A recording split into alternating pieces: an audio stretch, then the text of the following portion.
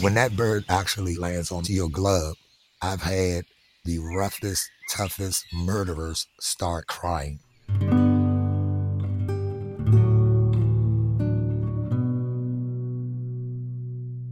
Literally tears run down their eyes. So it's like your first child being born. It's all of those beautiful firsts that you can never recreate. That's what that is.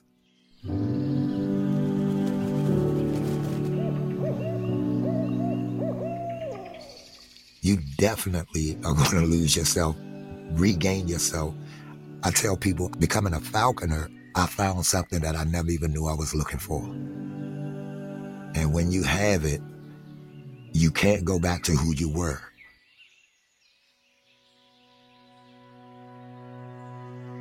Welcome to The Open Air. This is Jesse Raisler, and you're listening to Open Air Humans, stories of how people have found a happier, healthier, more human life outdoors. Today, a story about second chances, and how wild things can turn a life right side up in some incredibly profound ways. Rodney Stotts is one of very few black falconers in America. He's recently written a book about how birds of prey helped to lift him out of a life of dealing drugs after his first encounter with the Eurasian Screech Owl he calls Mr. Hoots. The story of what he's come through and what he's building now is one I'll never forget. This episode is brought to you by the Open Air Outpost, a new nature escape with luxury tiny cabin and glamping options just 2 hours northeast of the Twin Cities. It's a place where we've made it easy to put into practice all the wisdom we've learned from the guests on this very show. You can even book unique experiences with some of them as part of your stay. Learn more at openairoutpost.com. Without further ado, Rodney, have to start by saying how much I've been looking forward to this discussion for actually several years now. We were set to start a film project together when the pandemic forced us to push pause on that, hopefully to be continued very shortly. But in the meantime, I'm so excited to explore your experience here, and I'm sure I have far too many questions for the time we have today. But I'd like to start with a simple one, and that is, who is Mr. Hoots? And what happened on the day you met over 20 years ago now that really changed the entire trajectory of your life? Well, Mr. Hoots is a Eurasian eagle owl. They're one of the largest owl species. The program that I was working with, Earth Conservation Corps, we started a raptor program. So he was one of the first birds that we received, very large, scary-looking owl. And so the first time I put him on my arm, and just was really looking at the size of this bird, his talents and everything, and realizing the beauty, the majesticness of this animal. I tell everybody, it's the highest high you could ever reach.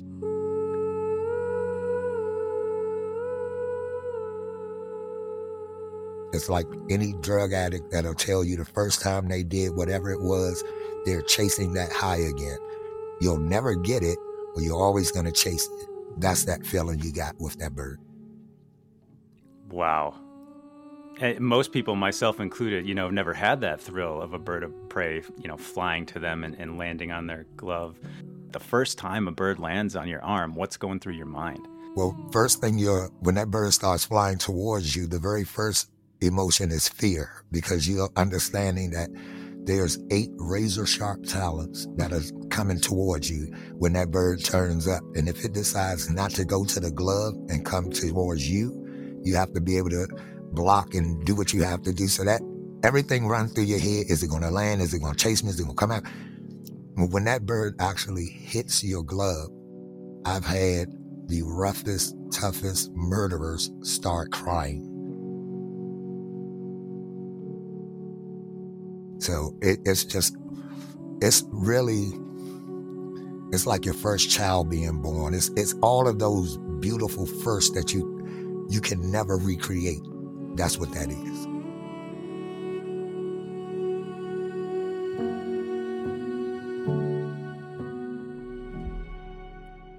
You mentioned that you've had some drug dealers start crying in this moment, and I'd love to use that as a way to get into your backstory. You know, I know you grew up in Southeast Washington, D.C. at the time called Murder Capital, and I know you had challenges growing up. I'd love it if you could let our listeners know sort of, you know, where you came from and what were some of those challenges you faced, and then, you know, where you were at when you decided it was time to do something different. Well, I mean, growing up in Southeast D.C., a lot of people, every state has projects, drug-infested neighborhoods, prostitution.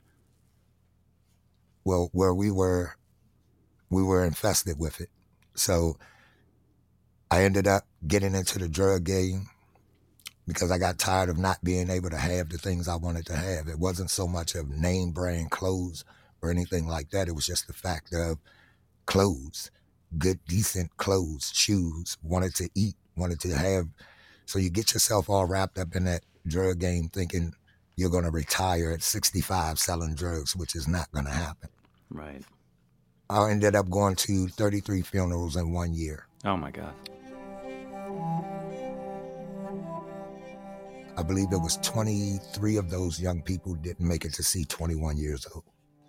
So a lot of things were going on. What people don't realize is that hustling is an addiction, just like drugs is an addiction. When you get addicted to being able to eat, to be able to have clean clothes, the things that you did not have, and now someone's telling you to go back to eating 2 slices of bread with nothing in between it, and again, you're going to fight that every chance you get. However, you understand that it's only going to lead you one of 2 places, death or jail. Yeah. So you start really understanding that things that happen, people that were robbed or shot, and things that happened in your neighborhood around you, your buddies and stuff, and you start understanding that you're blessed. So get out of it. God is telling you to get out of it. He's giving you so many opportunities. You better take advantage. So I explain to people, it's not overnight. Right. Believe me, it's an addiction, just like anything else, and it takes time to wean yourself back. However, if you truly want to live, that's what you're going to do. And once that hit my head, I just had to slowly start changing. And the animals helped so much that it just felt natural. Yeah, and, you know, having something like falconry, and I know you got involved with the Earth Conservation Corps and were cleaning up the river and got introduced to birds of prey there. I'm wondering if you can talk a little bit more about that time in your life when you started doing those things and how you feel like the animals did help you come out of that situation. Well, I've always loved animals. I've never really been a people person. My great-grandmother had a farm, so I grew up around horses and pigs and ducks and everything. So when I was hustling, I needed a W-2. You don't get a W-2 from hustling. Right. You don't get a check stub from hustling. So I had to get a job. There was a job fair with 2 jobs there. One was cleaning office buildings. The other was cleaning a tributary to the Anacostia River for $100 a week, 8 hours a day, $100 a week. You do the math. Yeah, so right. You're selling something that costs $120. The least that you're selling is something that costs $125, and you're selling 10, 15, 20 of those a day. Mm-hmm. Why would you now work for $100 a week? Right. So that's where that wanting to live and changing and all of those things come into play. And so working there, cleaning the tributary, you started seeing fish and turtles and great blue herrings and beavers and everything coming back because this creek was literally dead. To see that, by me being an animal lover the way I am, to see 2 fish come back and now a duck come back and now you have birds flying through here. It was like I was giving birth. I was a new mother or something. So I just kept, it's in my darkest hours, I've always had an animal. And so that's why I try to explain to people the love for it. The Monacan Indians have a saying, Matakwe Wasan, which means we all belong to each other. We all are responsible for everything and everybody. And so that's one of the things that I feel like with the animals, you know, we're all responsible for them. So they can help us in so many ways if you just open up and be receptive. Wow. And so during that time, as wildlife was coming back to the river, I understand birds of prey were a big part of that. And so you started encountering and working. And was it rehabilitating birds of prey to get them back, or how did that start? No, what we actually were doing was raptor education. The birds that we had were non-releasable birds, so they were the ambassadors that we would use to go around and tell people about how the poisons and the contaminants and things that we are doing is affecting the animal species, the bird life. So that's what those particular birds were for. When becoming a falconer, I had been working with Earth Conservation Corps for years, and we only worked with adjudicated youth. So if someone came in and they wanted to learn about the program, we basically had to tell them, you're not an adjudicated youth. You can't join. And I thought that was the dumbest thing in the world. We were all at that time talking about fighting the recidivism rate. Well, if you stop someone from going to jail to begin with, there is no recidivism rate. Right. So it's like preventative health care. It's like, we only go to the doctor when we're sick. How about eating healthier and exercising and preventing it, right? Exactly. Yeah. So I asked them, why don't we have birds of prey that are flighted, non-injured, that has that same struggle that the young people have, and without someone stepping in? And they said, well, in order to do that, you have to become a falconer. I said, okay, well, I'll become a falconer.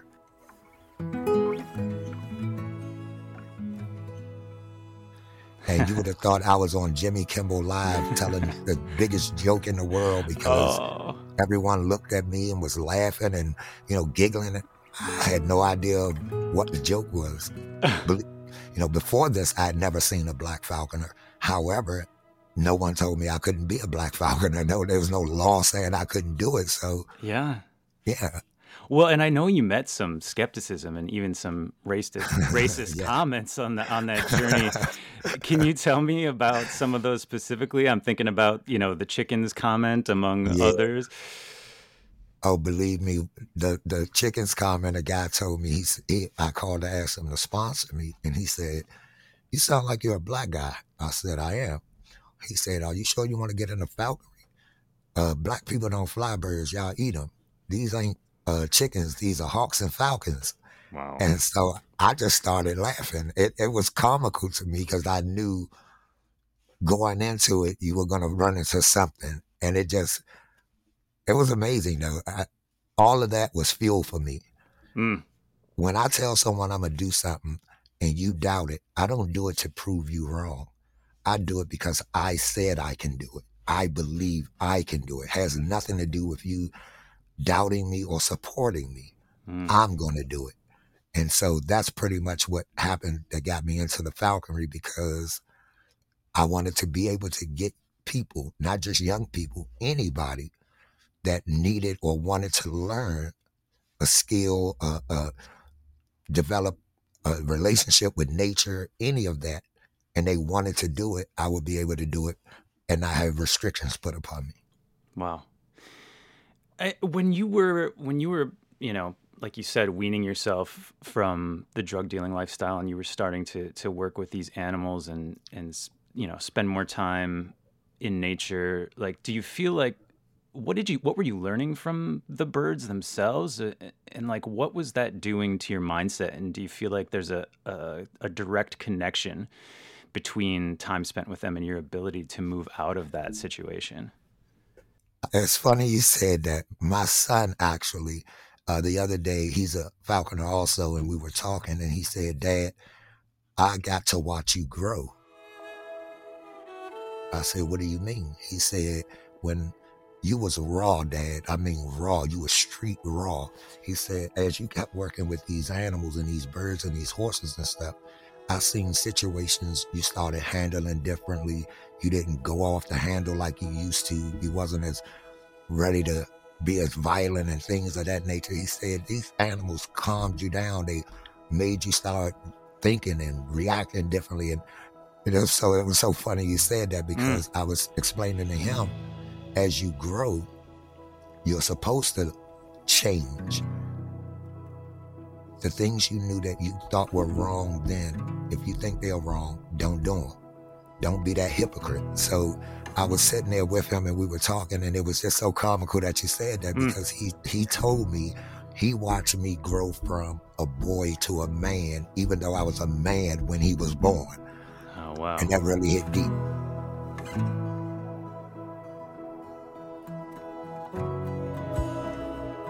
I imagine that would. That's Yes. amazing. And it's hard to know, right? Like when you're changing yourself, because you're living every day and it's incremental. It's like the frog in a pot of boiling water. It's like as the temperature's rising, you don't notice, right?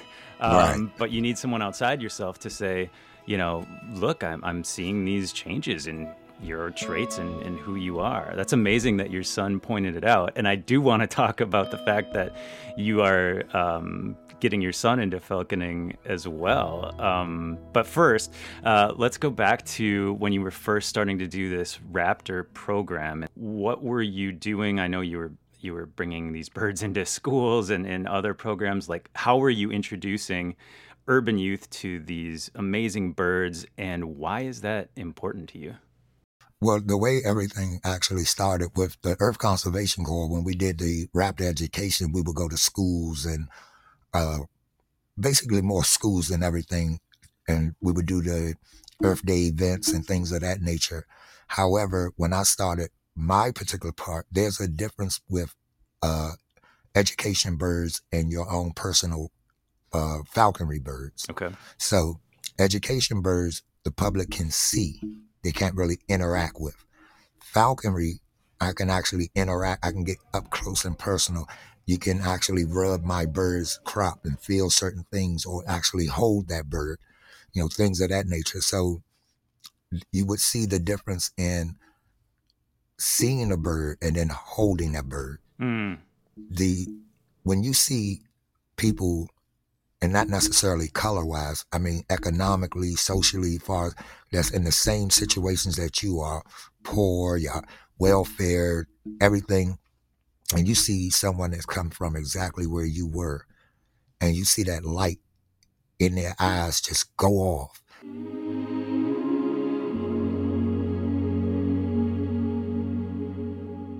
And their face glowing. And you say to yourself, I've never had this as a child. Had I had this, who knows where my life would have been. So to see them just, and the questions that they get to asking, and it becomes this euphoria, I guess. I don't know. It's you lose yourself. You will be scheduled for an hour. You will be there for 4 hours because they're steadily asking questions, and you can't leave. You can, but you can't because you want every child's question answered. So that way, that child, it could be 10 years from now, remembers that day that they felt special.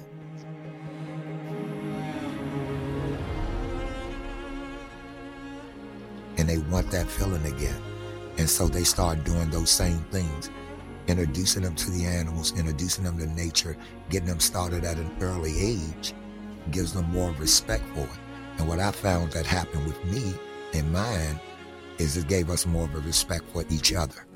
You can't treat an animal with all this love and respect and treat the next person disrespectfully and with hatred. You can't do that.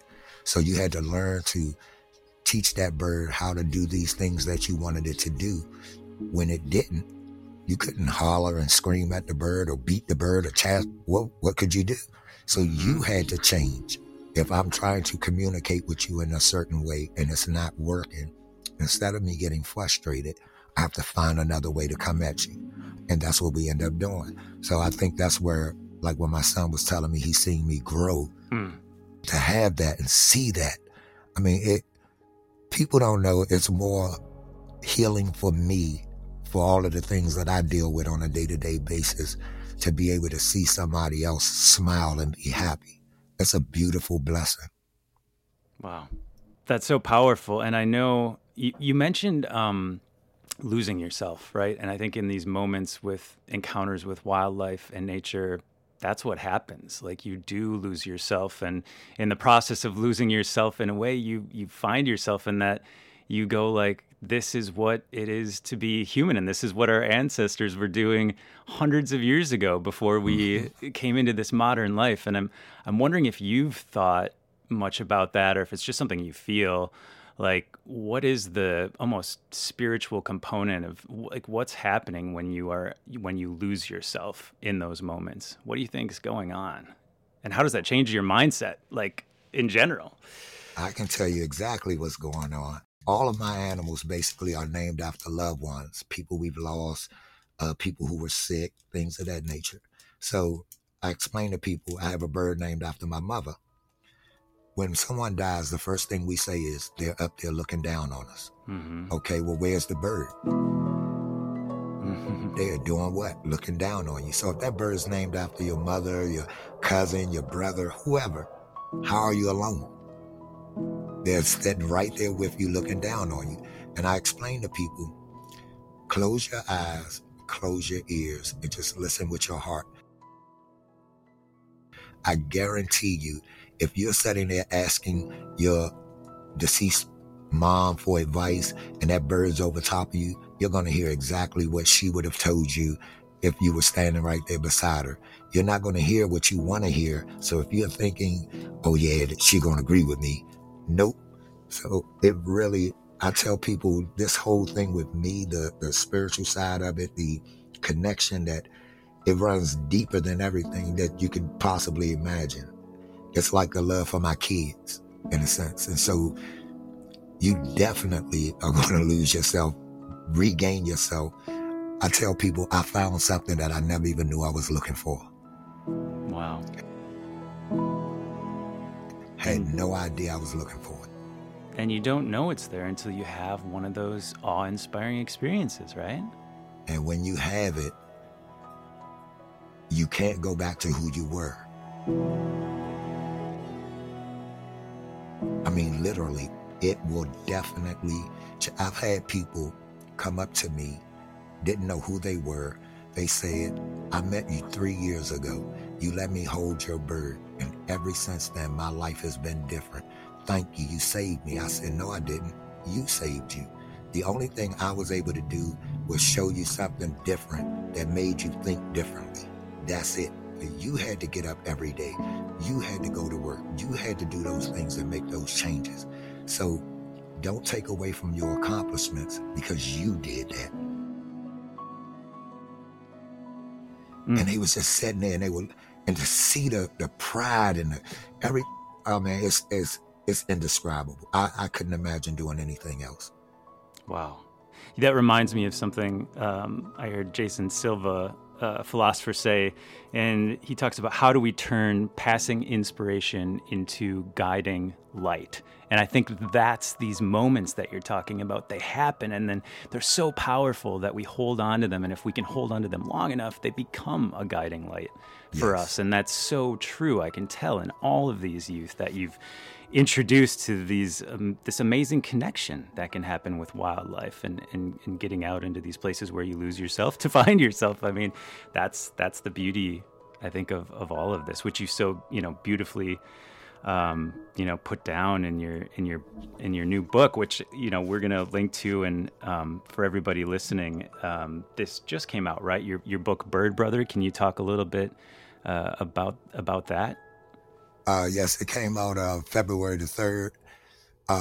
What happened was I was doing a presentation. A lady named Kate Pipkin happened to be there. At the end, she came to me and said, how come you don't have a book? Why is there not a book about you?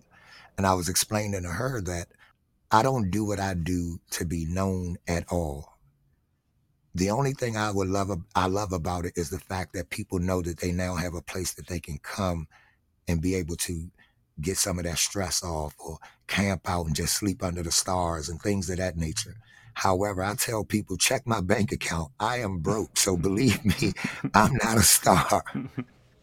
So that's more of how the book actually came about. And what I'm hoping from the book is the proceeds will go towards Dippy's Dream. And that's what my sanctuary is named. It's a human sanctuary that has animals. And it's named after my mother, who passed away 7 years ago.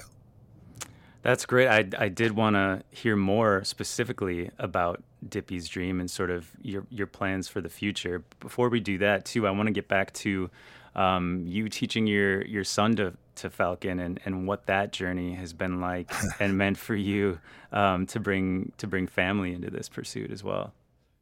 Well, before my biological son became a falconer, one of my stepsons, which I don't use that term, however, one of my other sons had become a falconer, and he stayed a falconer for 2 years. He had a baby, and then so he had to leave it alone for a while. So my other son, what happened with him, my biological son, Michael, I was walking through the woods one day. He was driving up out at Oak Hill where we were. He looked to the right and saw me come out the woods, and he was sitting there like, why is my dad in the woods? So as I'm walking up it's about 100 yards up to the building, I blow a whistle and just put my arm out. My hawk comes out of the tree, flies behind me, and is flying behind me behind my hand. And when I lift my hand up, the bird lands on my hand. My son hit the gas, drove up, jumped out the car. Oh my God, Dad, that's so, oh Dad, oh man, that's so tight. Oh man, Dad, I didn't know what you was doing in the way. He just went off. He was like a 5-year-old kid on Christmas morning. Oh my God, well, it's like finding out your parent is a superhero, right? Exactly. He just went crazy. And so a little while after that, he called me. He said, hey, Dad, I want to be a falconer. I said, well, you already know this is not a sport to me. This is a lifestyle. You know what I do with this. You know how seriously I take what I'm doing. So if you're ready, you know I'll be the one that sponsors you. He said, I'm ready, Dad. And so he came, he took his test, he passed his test, went to his house. We built an aviary in his backyard that is still sitting in his backyard to this day. And, him and I have always been close. We have this competition. It's a healthy competition, though. He'll tell you his handle is get your wings up. So I tell him I fly higher than any storm. I fly over him. So you got to catch up with. So we go at each other. If he gets a promotion at his job, and just like I'm doing this interview with you, I'll call him. I'll say, I just did an interview with Jesse. You got to get your wings up, young man. And so he'd be like, Dad, I take my test for such and such next week. And so we have this back and forth. It's a beautiful thing. And I believe the animals play a big role in it. Oh, that's so great. Oh, man. I love that. That is fantastic. And I know you have a lot going on right now, too, with the book and spreading this gospel to, family, but way beyond family as well, to introduce more people to it. But in person, you're doing something called Dippy's Dream that you alluded to, and I'd love to hear what you're building out there and like what are your long-term hopes for this place. Well, I was blessed to end up with a home out here. I have 7 acres. So what I'm actually doing is building a few little sheds so that when people want to come out and actually camp out, if you have a little baby and you don't want to actually have the baby in the tent, you can put the tent inside of the little shed. It'll be about a 10 by 12. And you can actually, literally camp out, sleep under the stars, feed the horses, ride horses, feed the raptors, milk the goats, garden, just get away. Every one of us every day has something that if we allow it, it can turn us into someone else, someone very bitter, someone. We all go through pain. We all need an outlet sometime. You can't turn around and say certain things. You have to be politically correct on everything so you don't offend anyone. Well, when you come to Dippy's Dream, if you want to sit there and curse out a tree, go ahead. It's not going to hurt anybody. So when you go back home, you come back into it with a whole freshness about you because you got to get all of that stress and stuff off. And I explain to people, it's donation based. It's basically free. Whatever you can afford, then you do. If you wanted to learn how to ride a horse and they were charging $2,000 for riding lessons, because you couldn't afford $2,000, did that mean you didn't deserve to learn how to ride a horse? No, it just means you couldn't afford it. So if you had gotten down to Dippy's Dream and you had $100, guess what? You got all of this same riding lessons and experience that you would have gotten paying these people $2,000. It's not about money. It's about having a place to heal, to come down and sit and eat lunch and have a hawk and an owl and a falcon tethered down around, the things that you never ever thought you would have been able to do in life. Because I know growing up in the city, that's not even something that hits your mind. You're not thinking about a hawk. You're thinking about eating the next day. You're not thinking about where I can go and relax, because you got that rat race you are in every single day. And then on top of it, the losing of your job, losing the people that you love, the stress that you go through, bills, inflation, everything. If we just sit there and let that build up, we're going to all have strokes and heart attacks. So I want a place where you can just come. I grew up basically on a farm. My great-grandmother had a farm. My mother was country girl. So to see people come out and smile and be able to do helps me to feel like I'm letting my mom rest the way she's supposed to give back. She used to always say she wanted a home for all her kids to be able to come to. She passed before we got that. So now she counted everybody as her kid. So that's why the house is for everybody. Wow. It's amazing that this is really a return for you and your family over several generations. It's interesting that there was that start on a farm, you went to an urban place, and now you're back out where you were, which is really, I think for everybody that goes out into nature, that's such a big part of what we're doing. Is all of our ancestors came from that tradition, right? We used to spend 90% of our time outside. Yes. And now we spend 90% of our time inside. No wonder we have these stressors. And so that's such a cool returning. And the fact that you're giving that gift to people through Dippy's Dream, I think is incredible. And I want to let our listeners know how they can support that if you're open to it. Oh, sure. You can go to Rodney's Raptors. I have a wish list on there. You can make donations. You can come volunteer. A little bit of anything. Everything helps. Every single thing helps. I mean, so if you want to come down for a weekend and camp out, you have a rake, come on down. We can rake some leaves up. We can, build some little pens for the goats and things of that nature. I mean, I just want to have a place that basically anybody, you don't have to have anything to afford it. That to me means the world. I hope we can build Dippy's Dream and see you welcome so many people there. But I'm curious for, folks, no matter where they're living, is there any small thing that you would say, if nothing else, do this one thing, whether that's a practice on a small practice on a daily routine or a way to introduce others to these sorts of experiences? What would you tell people? First, I would tell people kindness. An act of kindness doesn't cost a thing.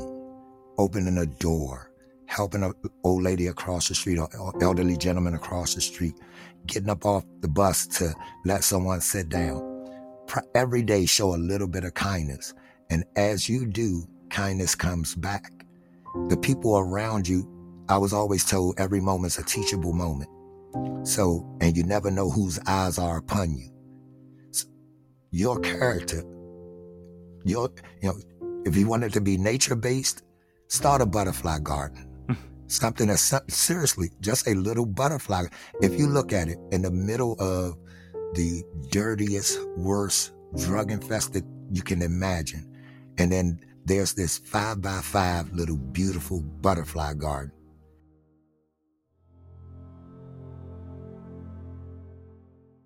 Well, guess what starts to happen? People now start to come outside because that's beautiful. They want to keep that going. Now that 5x5 foot garden becomes a 10x10 foot garden, then a 20x20 foot garden, because now everyone in that community feels connected. They want to see something happen. They love the beauty. You start seeing people coming outside, picking up trash in their neighborhood and putting it on the curb for the trash man to come get. Any little thing that you can think of, because every one of us is able, even if it's just saying hello to a stranger. My mom used to say, kindness doesn't cost a thing. Sprinkle it everywhere. She would tell you, if a dog wagged his tail at you, you better speak back to it. And I'm dead serious. If a stray dog wagged its tail you better speak back to it. And she wasn't playing. She had that, believe me, when it came to Big Dippy, because her nickname was Dippy, her name Mary Stotts, but her nickname was Dippy. When Dippy spoke, she was like E.F. Hutton. Everyone listened, trust me. And so the advice that she gave you, the things like now, I sit some time and just bawl out tears just because I can hear her telling me that she's happy and that she's proud. So you can always make someone proud. That dash in between our birth and death date, make it mean something.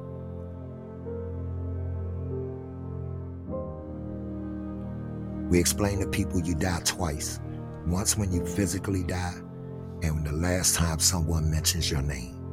That's why the animals are named after loved ones, and you're never really gone. The physical may be, the spiritual and the emotional will always remain. And so it can just help you. These animals, this whole thing just, man, believe me, if I could go back and beat up the guy who I used to be before I almost had an opportunity and missed all of this, I'd have to talk to him real seriously. Yes, indeed. Well, you are who you are now, so yes. I mean, you made it. There's no question about that.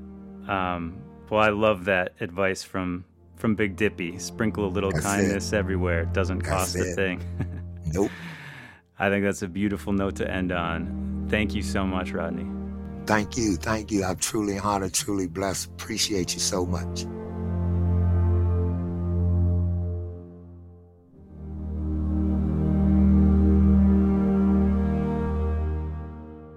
To support Rodney's work with Rodney's Raptors or Dippy's Dream, or to order his book, Bird Brother, visit his site at rodneysraptors.webs.com.